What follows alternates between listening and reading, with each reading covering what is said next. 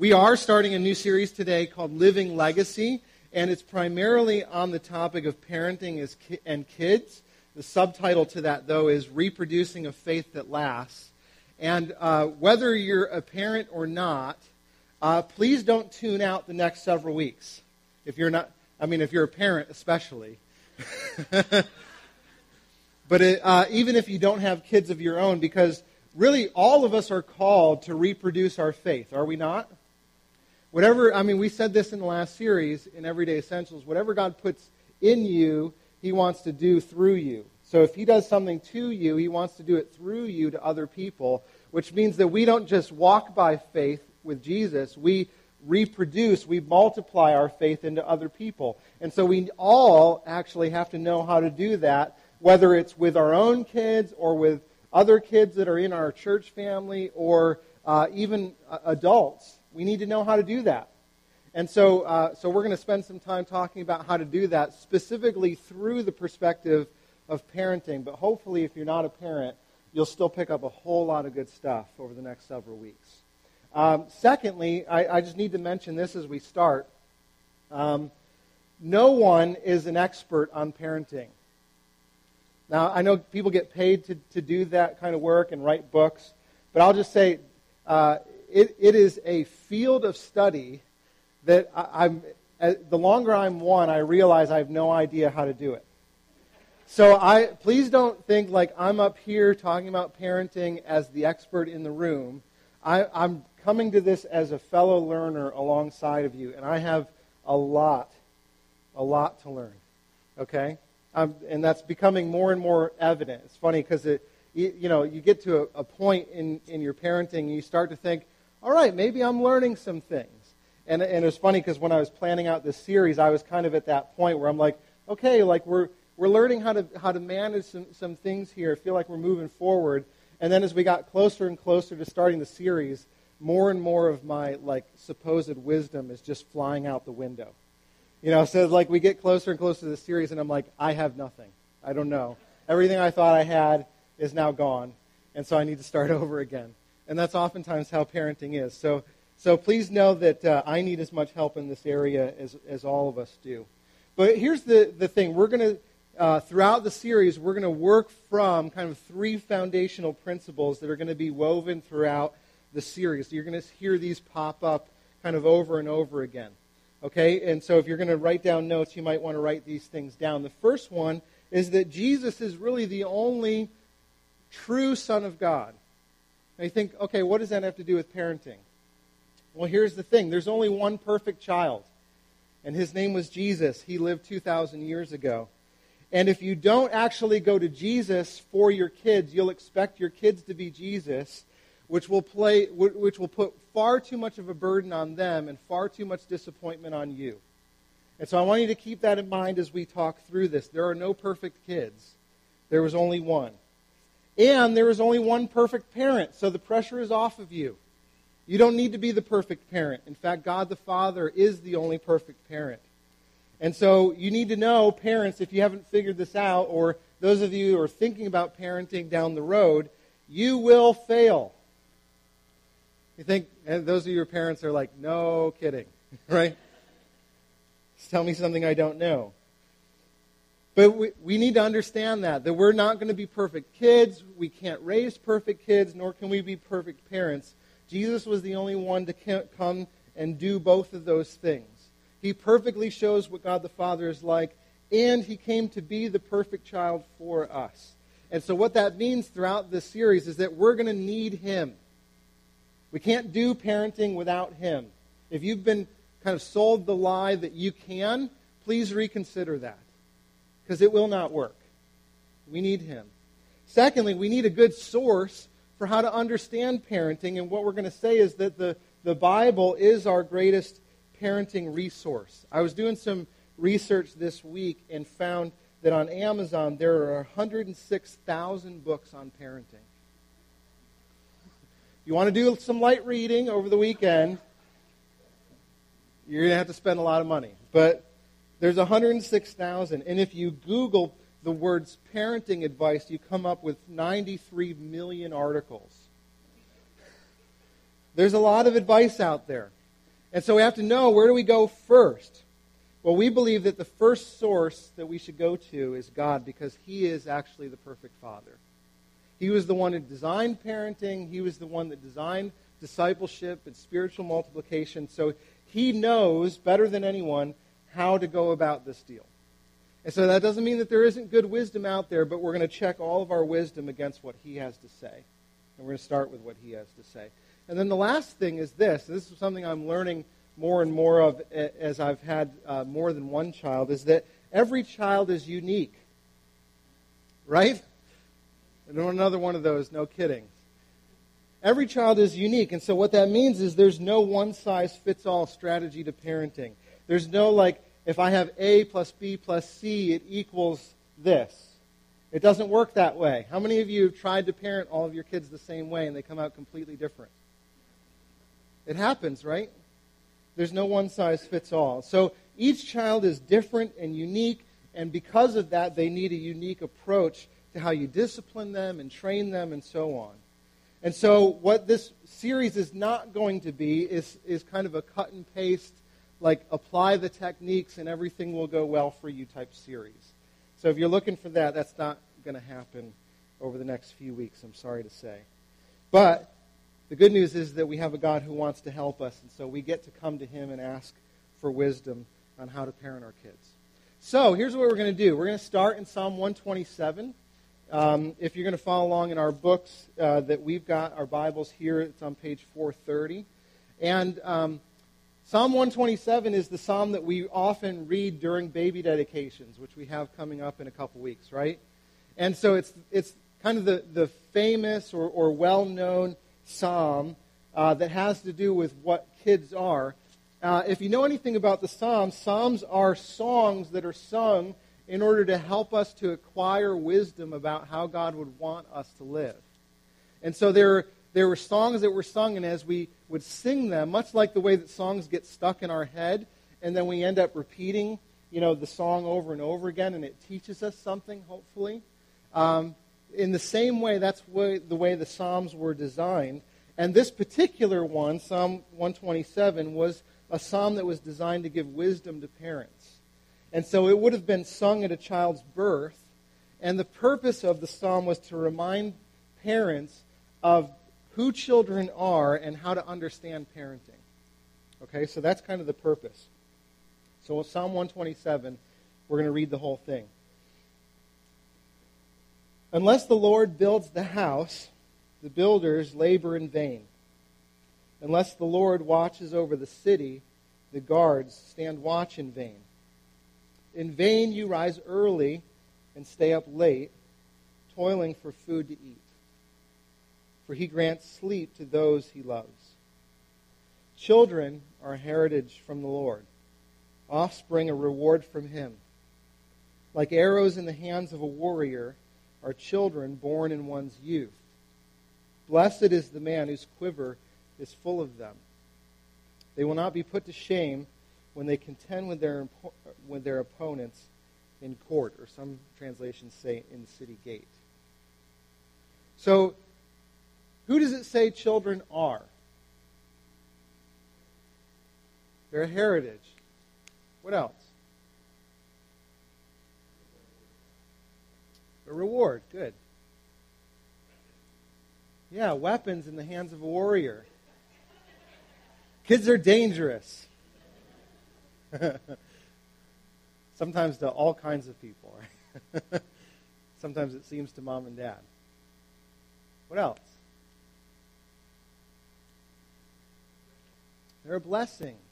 Yeah. Let me ask this. What does our culture often say about who children are? What are some of the narratives out there about the identity of kids that we often hear? Yeah, Corey. Okay. Yeah, so they reflect on their parents. Yeah. And sometimes that influences the way we parent, right? Because if children are a reflection of their parents, then I know oftentimes that leads us to parent our kids based on what people will say of you through your kids, right? So they become kind of idols, if you will, of even our own identity. And how they're treated in the world, we think has a lot to say with how we feel like we're treated in the world. What else? What are some of the other things? They could be good or bad. What's that? Okay. Yeah. Yeah, that kind of goes along with they resemble their parents, right? Yeah. What else? Yeah, they're expensive. Which is true, right? What's I forget what the average cost is now. $1 trillion per child, right? And so what often then gets said as a result of kids being expensive? They're an inconvenience or a burden, right? As a society, we're having kids later than we've ever had before. And the primary reason for that is because most people, young people especially, see kids as a burden not to get entangled with, because it limits your freedom, doesn't it? That's the line anyway. You can't do what you want to do anymore when you have kids. And parents, that is true, right? But we see that as a restriction of our freedom rather than greater freedom. Okay? So kids are a genetic kind of representation of the parents. And so we can internally feel maybe the pressure of that, like, would I want the world to have another me? But for a whole host of reasons, right? But societally, this has been a very big danger in Western world in the 20th century, especially, where genetics played a huge role in deciding. Think of World War II, who lived and who died. If this child is a genetic representation of their parents, and they are a lesser being or species than this one, then they should be eliminated and this one should be propped up. On a societal level, that's very dangerous thinking, right? But individually, it can get into our makeup and the way that we make decisions too. We might be worried about certain, passing on certain diseases or whatever the case might be. Yeah. What are most budget squabbles over on a state level? How we pay for education, right? It's the lion's share, oftentimes, of a state's budget is how we pay for education. And there are a lot of people out there that go, I don't understand why we're paying so much. Now, some of that might be because of the system, but some of that might be a reflection on how we who we believe kids to be, whether or not it's really a worthy investment. Carol, I think I see your... Yeah. So your vitality or virility, if you will, is a reflection on your personhood, or your wealth. Yeah. Yep. Yeah. So more equals more blessing. Yeah. I think we're kind of we have a double mindset when it comes to kids, because on the one hand, I think as a society we see them as a burden, and then on the other hand, when we have kids, they become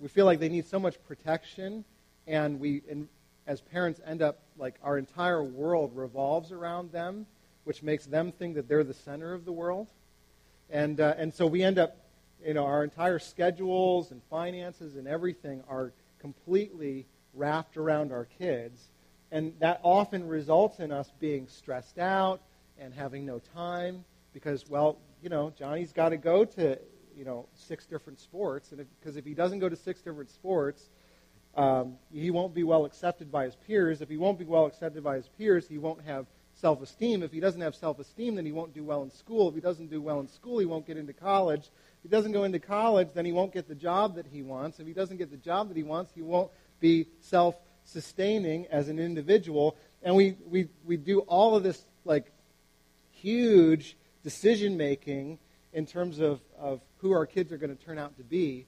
And all of it is just us trying to control who they end up being. And we end up completely stressed out about it. It's interesting the way that oftentimes kids are valued in some points and then completely not at other times. See, simply, though, here's what God says about kids. They're primarily three things. They're a heritage, a blessing, and a reward. And so we have to understand what that means.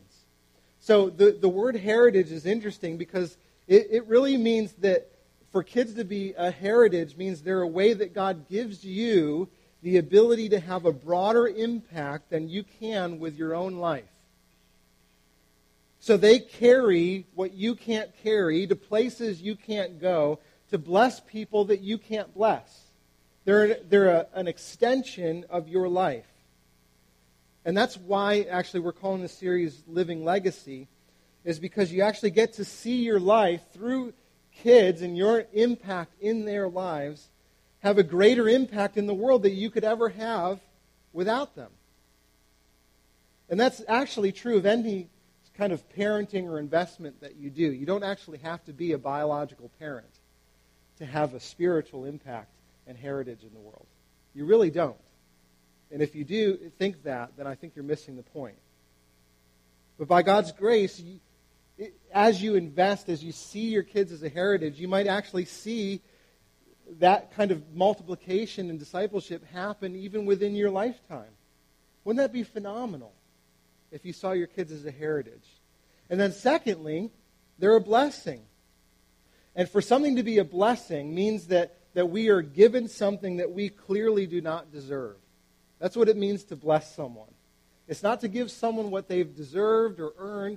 It's to give someone what they have not earned or have not deserved.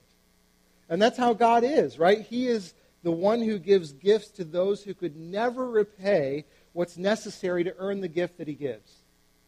He is by nature and virtue of who he is a blessing God. And he gives good gifts to those who don't deserve them.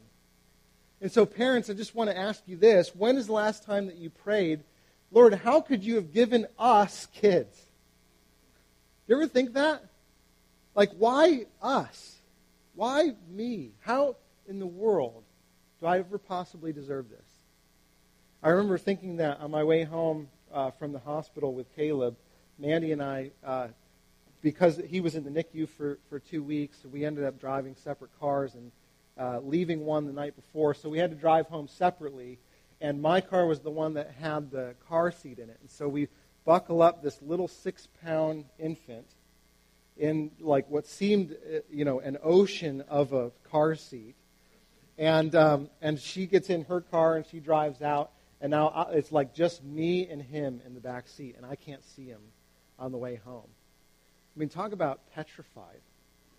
I'm like, green lights are like, that might turn yellow in like 30 seconds, so I better slow down now.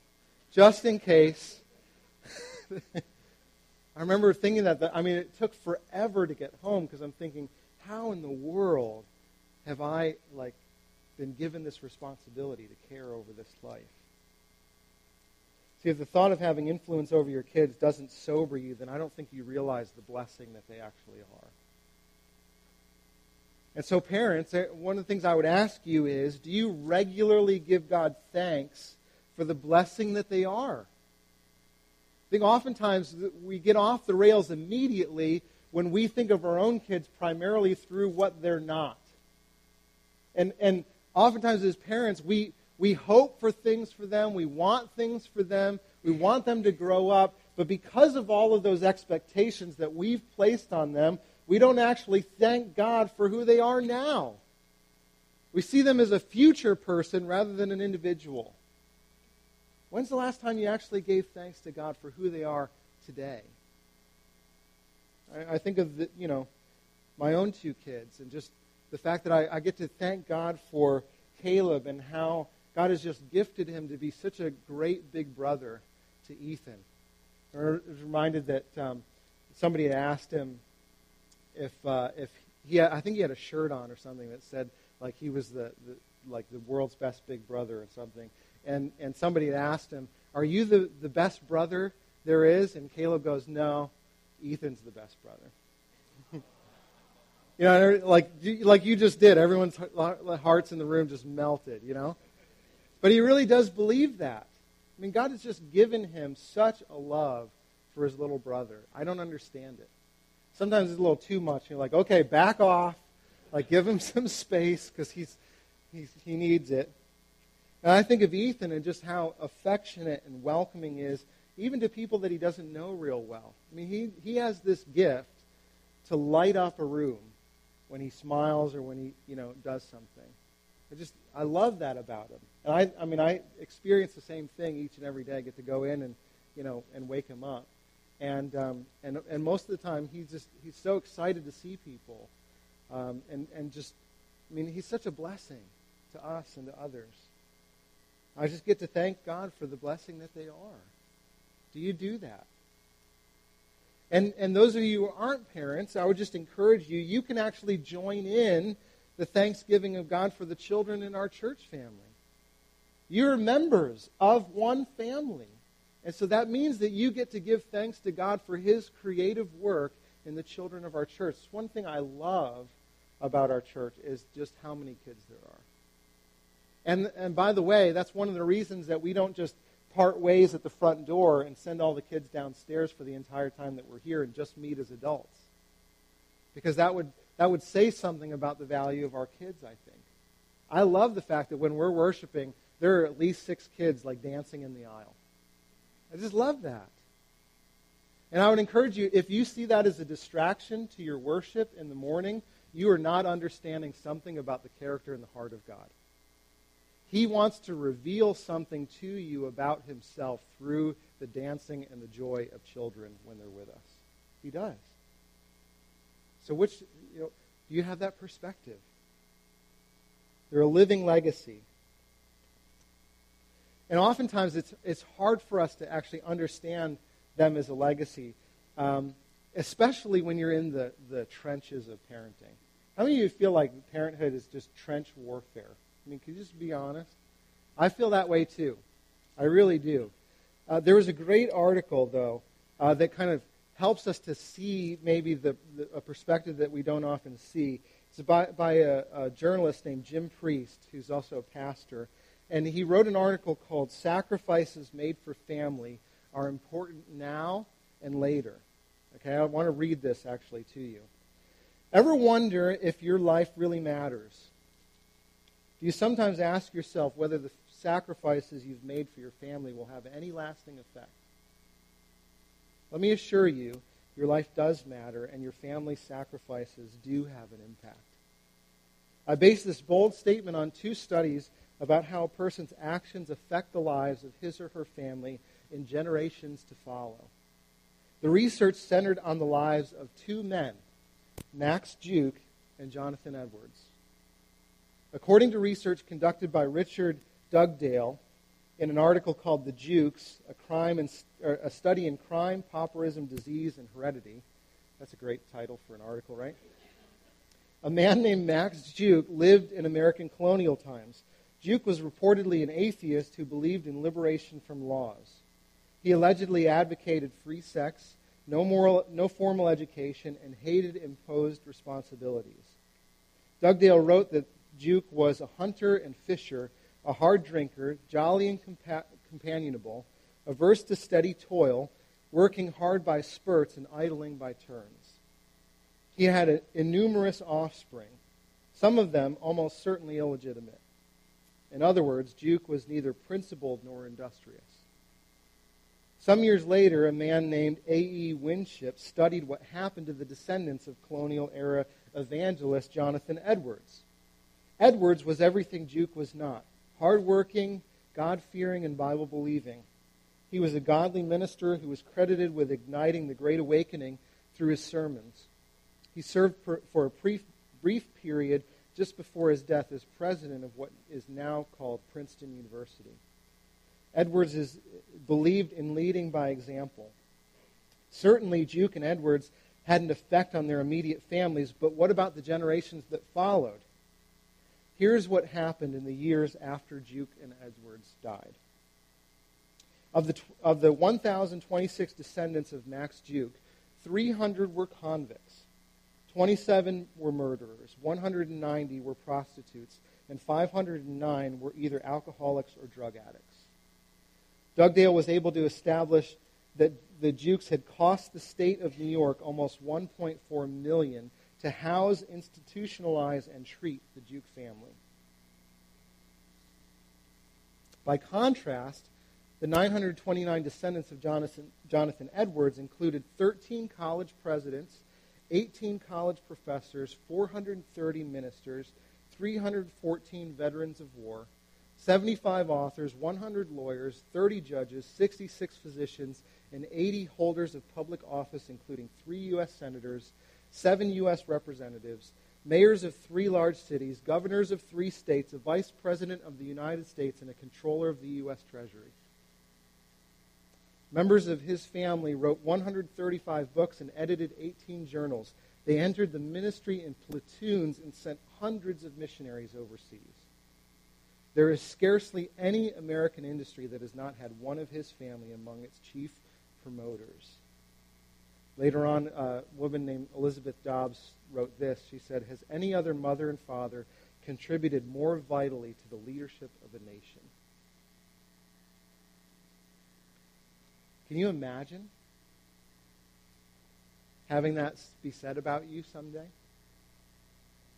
I don't know about you or how you read that or hear that, but I just know for myself, I don't want my life to end with me.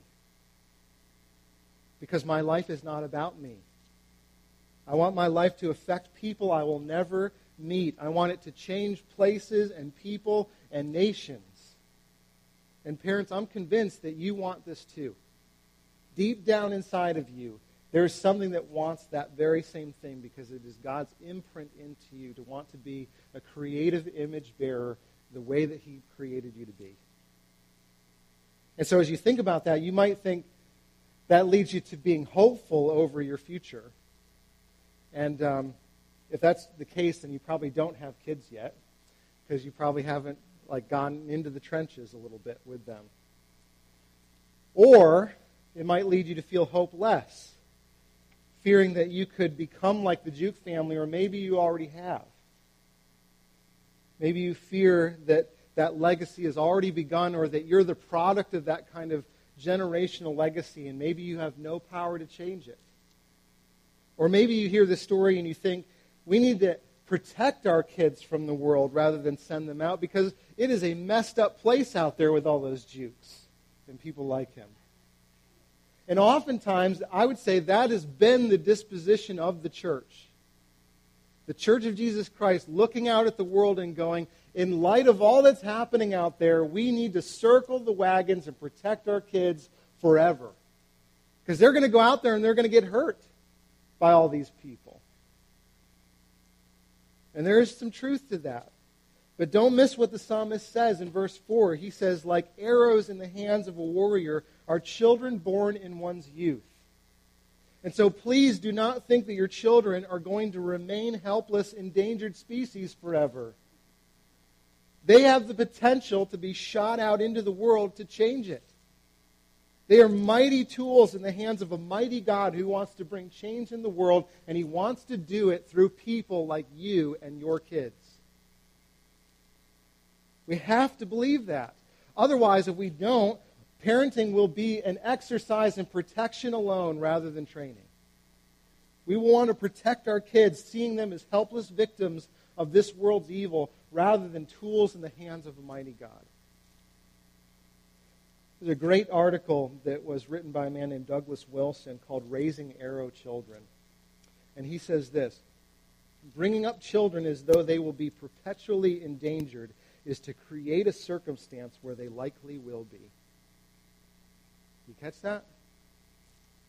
In other words, if you want to protect them because you're afraid of what could happen to them in this world, then you're telling them that they should probably be afraid of this world, which will result in them being afraid of this world.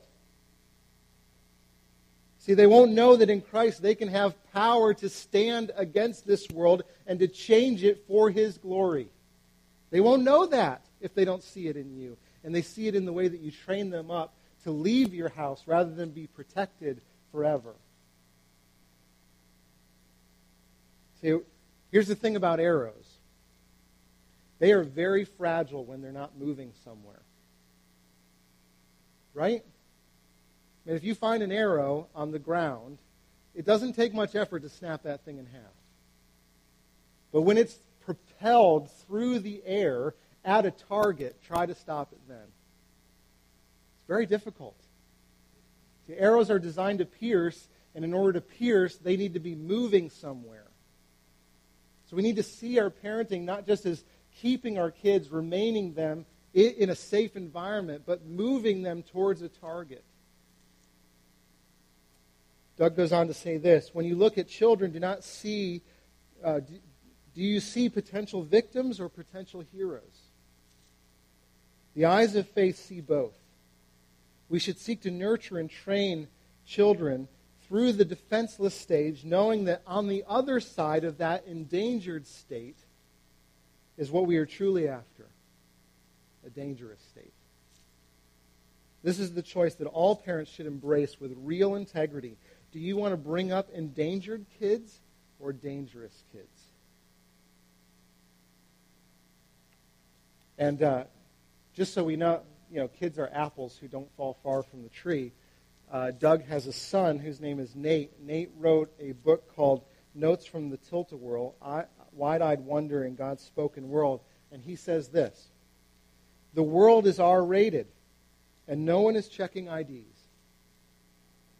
Do not try to make it G by imagining the shadows away. Do not try to hide your children from the world forever, but do not try to pretend there is no danger. So what should we do? Should we protect them or send them out? A third option, he says, train them. Give them sharp eyes and bellies full of laughter. Make them dangerous.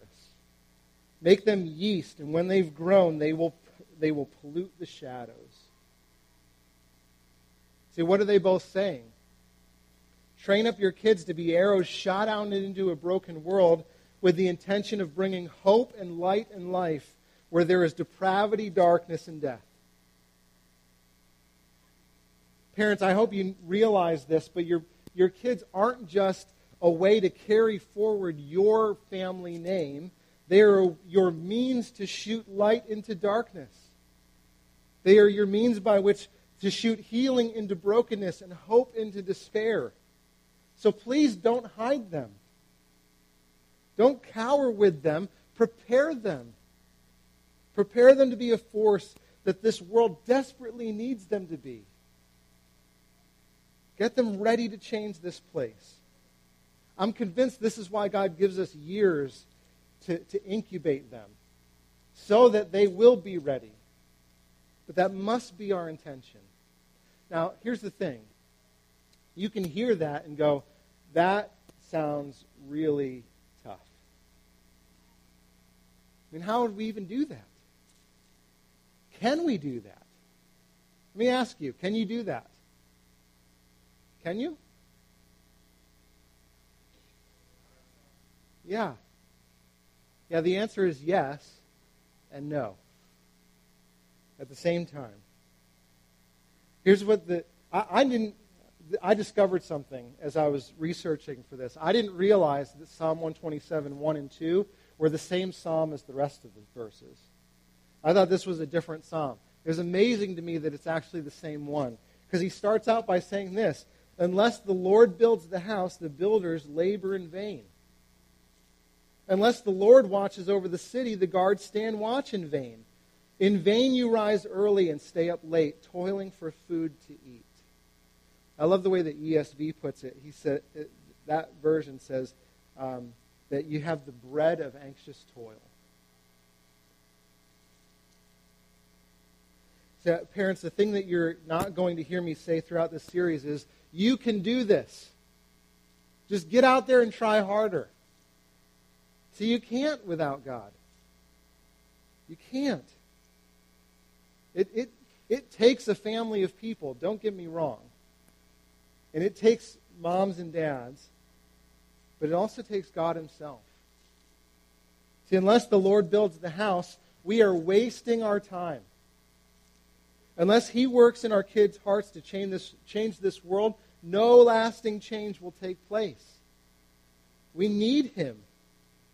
One of the things that I think has been a blessing for us is as we've gotten closer to this series, I said, like, how much of my ability to parent has been kind of going out the window. But Mandy and I have been realizing really more and more that we don't have a clue when it comes to parenting. We're out of our depth. And lately, things have, gotten kind of a little bit more crazy, particularly with Caleb as we've gone along. But we're literally pulling our hair out going, God, what do we do now? Because we don't know what to do. We can't change them. We can't have an impact. We need your help. We're hopeless unless you come and do something. Parents, I just want to say we're wasting our time if we do not go to God and ask him to change the heart and do the work that we can't do because he is the only perfect parent. I said it to Mandy. We were talking about this on Friday night. I said, I was convicted of this. I think the Spirit spoke to me and said this. Why do you plead with your son more than you plead with me on behalf of your son? I mean, think of all the pleading that we do as parents to get our kids to change and to do what we want. It seems never-ending, doesn't it? Why do we not also give as much effort to pleading before our God, who actually has the ability to change our kids' hearts? Because we don't believe he can. We really don't. We put more stock in our ability to shape our children and far too little in God's ability to love them and be trustworthy with their change. So instead of running to him in our time of need, we look to techniques to try and control what only God has the ability to manage, all the while eating the bread of anxious toil. Love the way that Elise Fitzpatrick puts it. She says, yes, of course, parenting is hard work. That's not what we're concerned about. We're concerned about parents who carry on their shoulders the entire burden for their kids' salvation and lifelong happiness. We were never meant to carry the ultimate responsibility for anyone's soul, neither our own or our children's. Only the Good Shepherd, that is only Jesus, is strong enough to carry a soul. That's his job, not ours. And so let me ask you, parents, are you tired? Yes, because that's what parenting is. Are you anxious? Are you able to sleep at night? Do you feel like you're eating the bread of anxious toil when it comes to your kids? I'm totally honest with you. Over the last 2 weeks, I feel like I've done that more than I've done anything else. And the thing that I've been learning is not to try harder, which is hard for us because we want to be able to do something to fix the situation that we're in, right? All of us approach life that way first. But I would encourage you, don't just try harder. Don't just worry more. Don't yell louder or read more or talk longer or be more stern unless you first cry out to God and ask him for help to meet you in your time of need. If you have not done that first, none of the other things will help you.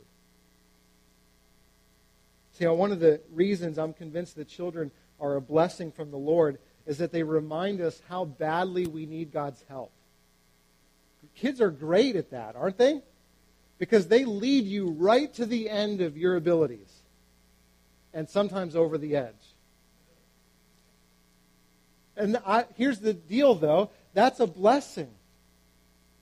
Because I'm learning that some of the greatest blessings in my life are the ones that actually lead me to the end of myself and the beginning of God's resources for me. That is his blessing for you. So when you're in a situation where you're saying, this is too hard for me to deal with, so I need to cry out for more resources than I have, that's called humility, which results in grace. James 4:6 says it this way, God opposes the proud, but he gives grace to the humble. So submit yourselves then to God. Resist the devil, and he will flee from you. Come near to God, and he will come near to you. See, why are children a blessing? Because if you believe what God says here, and you humble yourself to cry out to him, here's what you get. You get God. You get him, himself, coming into the midst of your need and being for you what you need in the moment that you could not provide apart from him. That's what you get. So you won't just come to the end of yourself and be hopeless. You come to the end of yourself and you get someone else.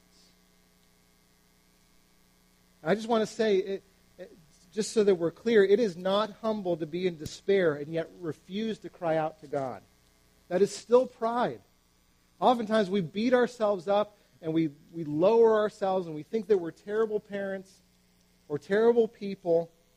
And yet in our time of need, we don't cry out to God, but we cry out against him rather than to him. See, if that's the case, we probably see ourselves as a victim with God as our oppressor rather than a sinner with God as our refuge and Savior. And God says that is not humility, that is pride. See, we need to be people that cry out, Lord, how can I be saved? Instead of, God, why did you do this to me? See, the reason that God is doing it to us is that he wants us to be saved and to realize that he is our source of salvation, not our source of oppression. And so please, please cry out to God in your time of need. Cry out to him and say, God, come and do what only you can do. And you know what he'll do? He'll come. And he'll meet you. And he'll provide for you. And he'll be for you what you are not. See, that's the thing I'm convinced more than anything, is that God wants to be the perfect Father and ever-present help in your time of need. He wants that desperately for you. And what that means is that we get to see even our failures as opportunities to reconnect with our Heavenly Father and have him wash us over with grace again.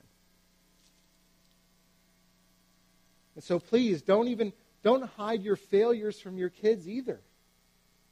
If you can expose them to God, who gives you grace in the time that you need it, don't keep that exposure from your children too. What they need is not to see a perfect parent in you. What they need is to see that there is a perfect father out there for them and that you are not it. You're not it. And the more that you convince them that you are, the more that they'll, one, see you as needing to come through in every situation without failure, which is unrealistic. And two, they'll think that perfect parents are possible and they will strive to be that themselves, which they cannot. They need a perfect parent, and that parent is not you. So what you can do in the moment is actually reveal that you're not the perfect parent and point them to the one who is. Let me ask, do you have the grace enough to tell your kids when you fail? Do you have grace enough to go to them and ask for their forgiveness for times of failure? I just want to encourage you that is not something to fear. It is not something to fear. It is something to embrace. Because as you expose yourself and ask for forgiveness, you get grace in the moment, which is exactly what you need as parents.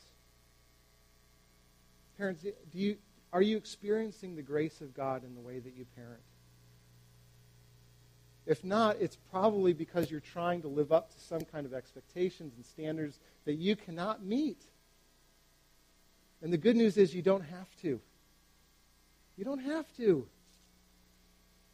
That's why the psalmist says, for he grants sleep to those he loves. He loves you enough to grant you the ability to rest, even though you're not a perfect parent. You get that as part of his family. And I'm convinced, though, you can't give to your kids what you have not received from him first. You can't do it.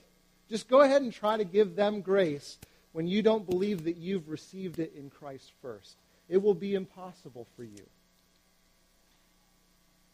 And some of you are having a difficult time doing that because you haven't come to the understanding that you've received as a child the ability to be part of his family. And you don't see kids as a blessing because you haven't first seen yourself as being a child who blesses the heart of God because he created you and saved you to be part of his family. I just want to encourage you, you can rest because you have the favor of God. Not because you've lived up to some kind of standard in parenting, but because of Jesus' ability to give you rest. You can rest because he loves you. You don't rest because you do a good job and earn it for yourself. See, in him we are forgiven. And one of the primary things that we need to be forgiven of is our foolish thinking that we think that we can do anything in this life without his help. I mean, I fall into that trap each and every day. I think, okay, today I got it. I can do it. And then I realize I can't. And I have to understand daily that at the cross, Jesus took upon that sin on himself so that I can have absolute free access to God and all of his resources. Let me just ask, would you like all of the resources of God to do what you cannot do? Would you, in your job, in your parenting, in every sphere of life, in the areas where you feel like you can't manage it yourself, would you like the resources of God? I would. And the good news is that we actually have access to those things. We just need to know that we do. But here's the flip side of the coin. Because here's what sometimes happens. We think that all the resources come from God, and therefore we don't play a role in it. And so we go, all right, well, I guess that means as long as I pray, I can sit back and I don't need to do anything, right? Wrong. See, it's important for us to know that we actually have a role to play. It's not just a let go and let God type thing. Because here's what God is going to do. He's going to work out whatever he puts in you. And so that's why I love how Paul puts it elsewhere. He's talking to the Corinthian church, and he's referencing all of his work that he's done for their behalf. And he says this in 1 Corinthians 15:10. But by the grace of God I am what I am, and his grace to me was not without effect. No, I worked harder than all of them. He's talking about different teachers who were helping to participate. Yet not I, but the grace of God that was with me. See, what God wants to do for you is for him to come and do to you so that he can parent through you. He wants you to have him so that you have him to give to your kids as they see you. But it doesn't mean that you won't work, but that you'll get to work with his resources and his wisdom and his energy.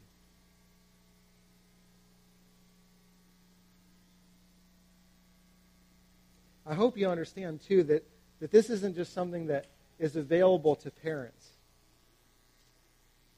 Unless the Lord builds the house, unless the Lord builds your career or sends you into his mission or enables your discipleship of other people. Think of every area of life. Unless he builds it, you labor in vain. The good news, though, is that he wants to build it. And he wants to use us to build it.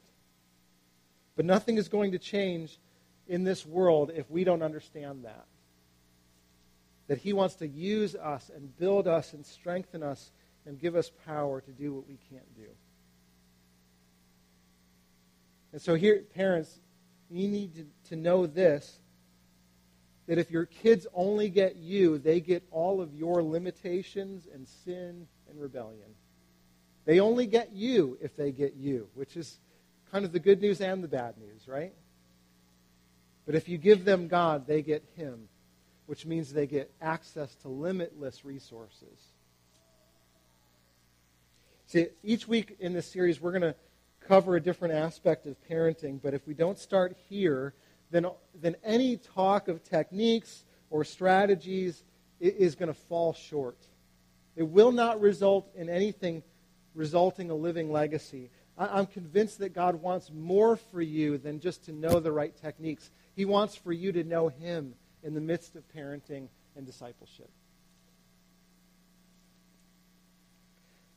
And by the way, if you feel, especially parents, because often we feel this way, and more so as time goes on, that what we're talking about just isn't possible anymore.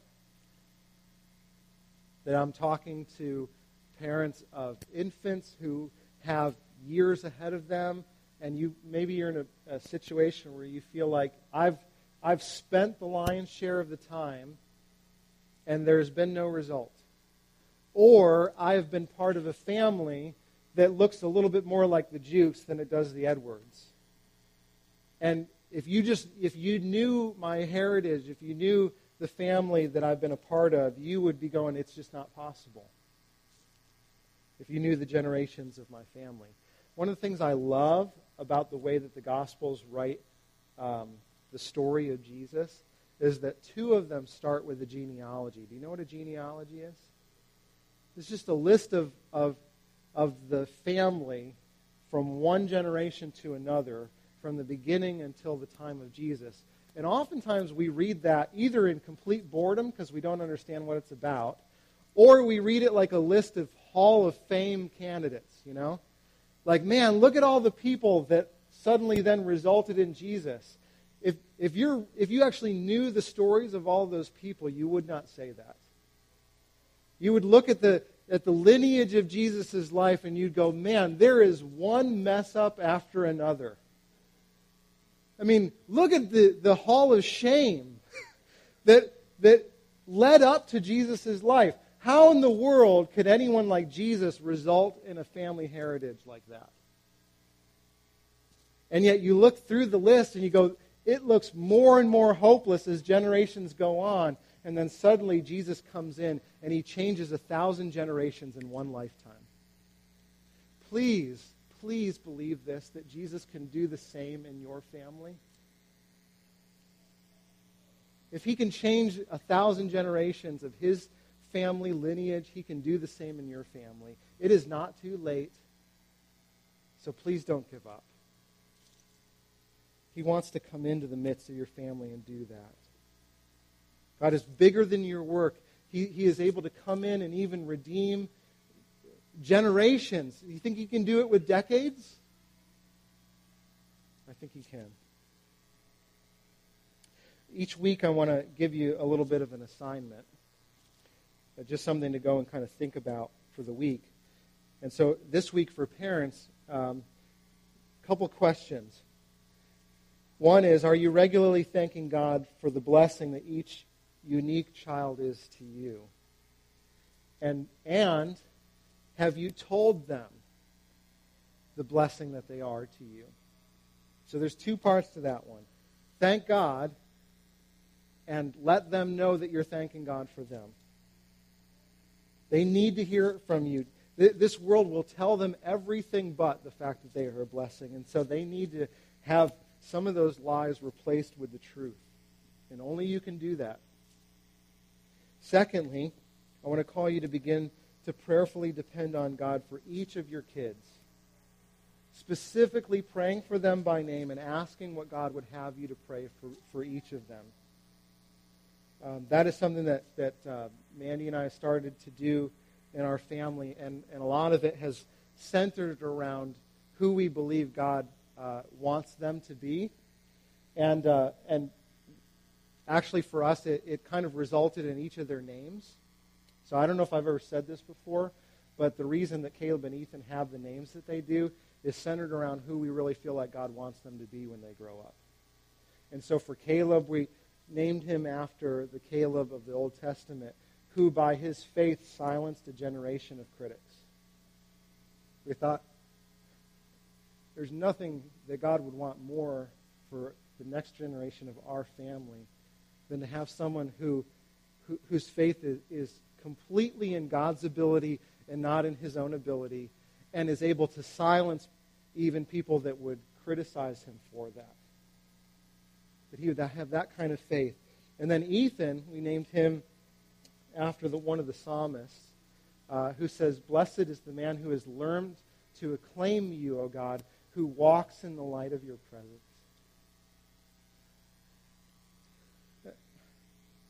I even the first 19 months of his life, I'm starting to see God give the result of that prayer. And I long for him to grow up to be a man who understands what it means to walk in God's presence, to know his face, and to teach others how to do the same. What is God calling you to pray for your kids? Get serious about that this week, will you? For those of you who might not be parents, I just want to call you to this too, because you're part of this family. Pray for the kids in our community, because they're part of your family too. And then also, don't just pray for them, but start treating them as if they're your own family. That's the glorious thing. I think that one of the primary demonstrations of the gospel to those that come and see our community will be people that don't even have kids of their own, treating all of the kids in our community as if they belong to them too. Because the truth is, in Christ they do. And so that means treat them as if they're your own.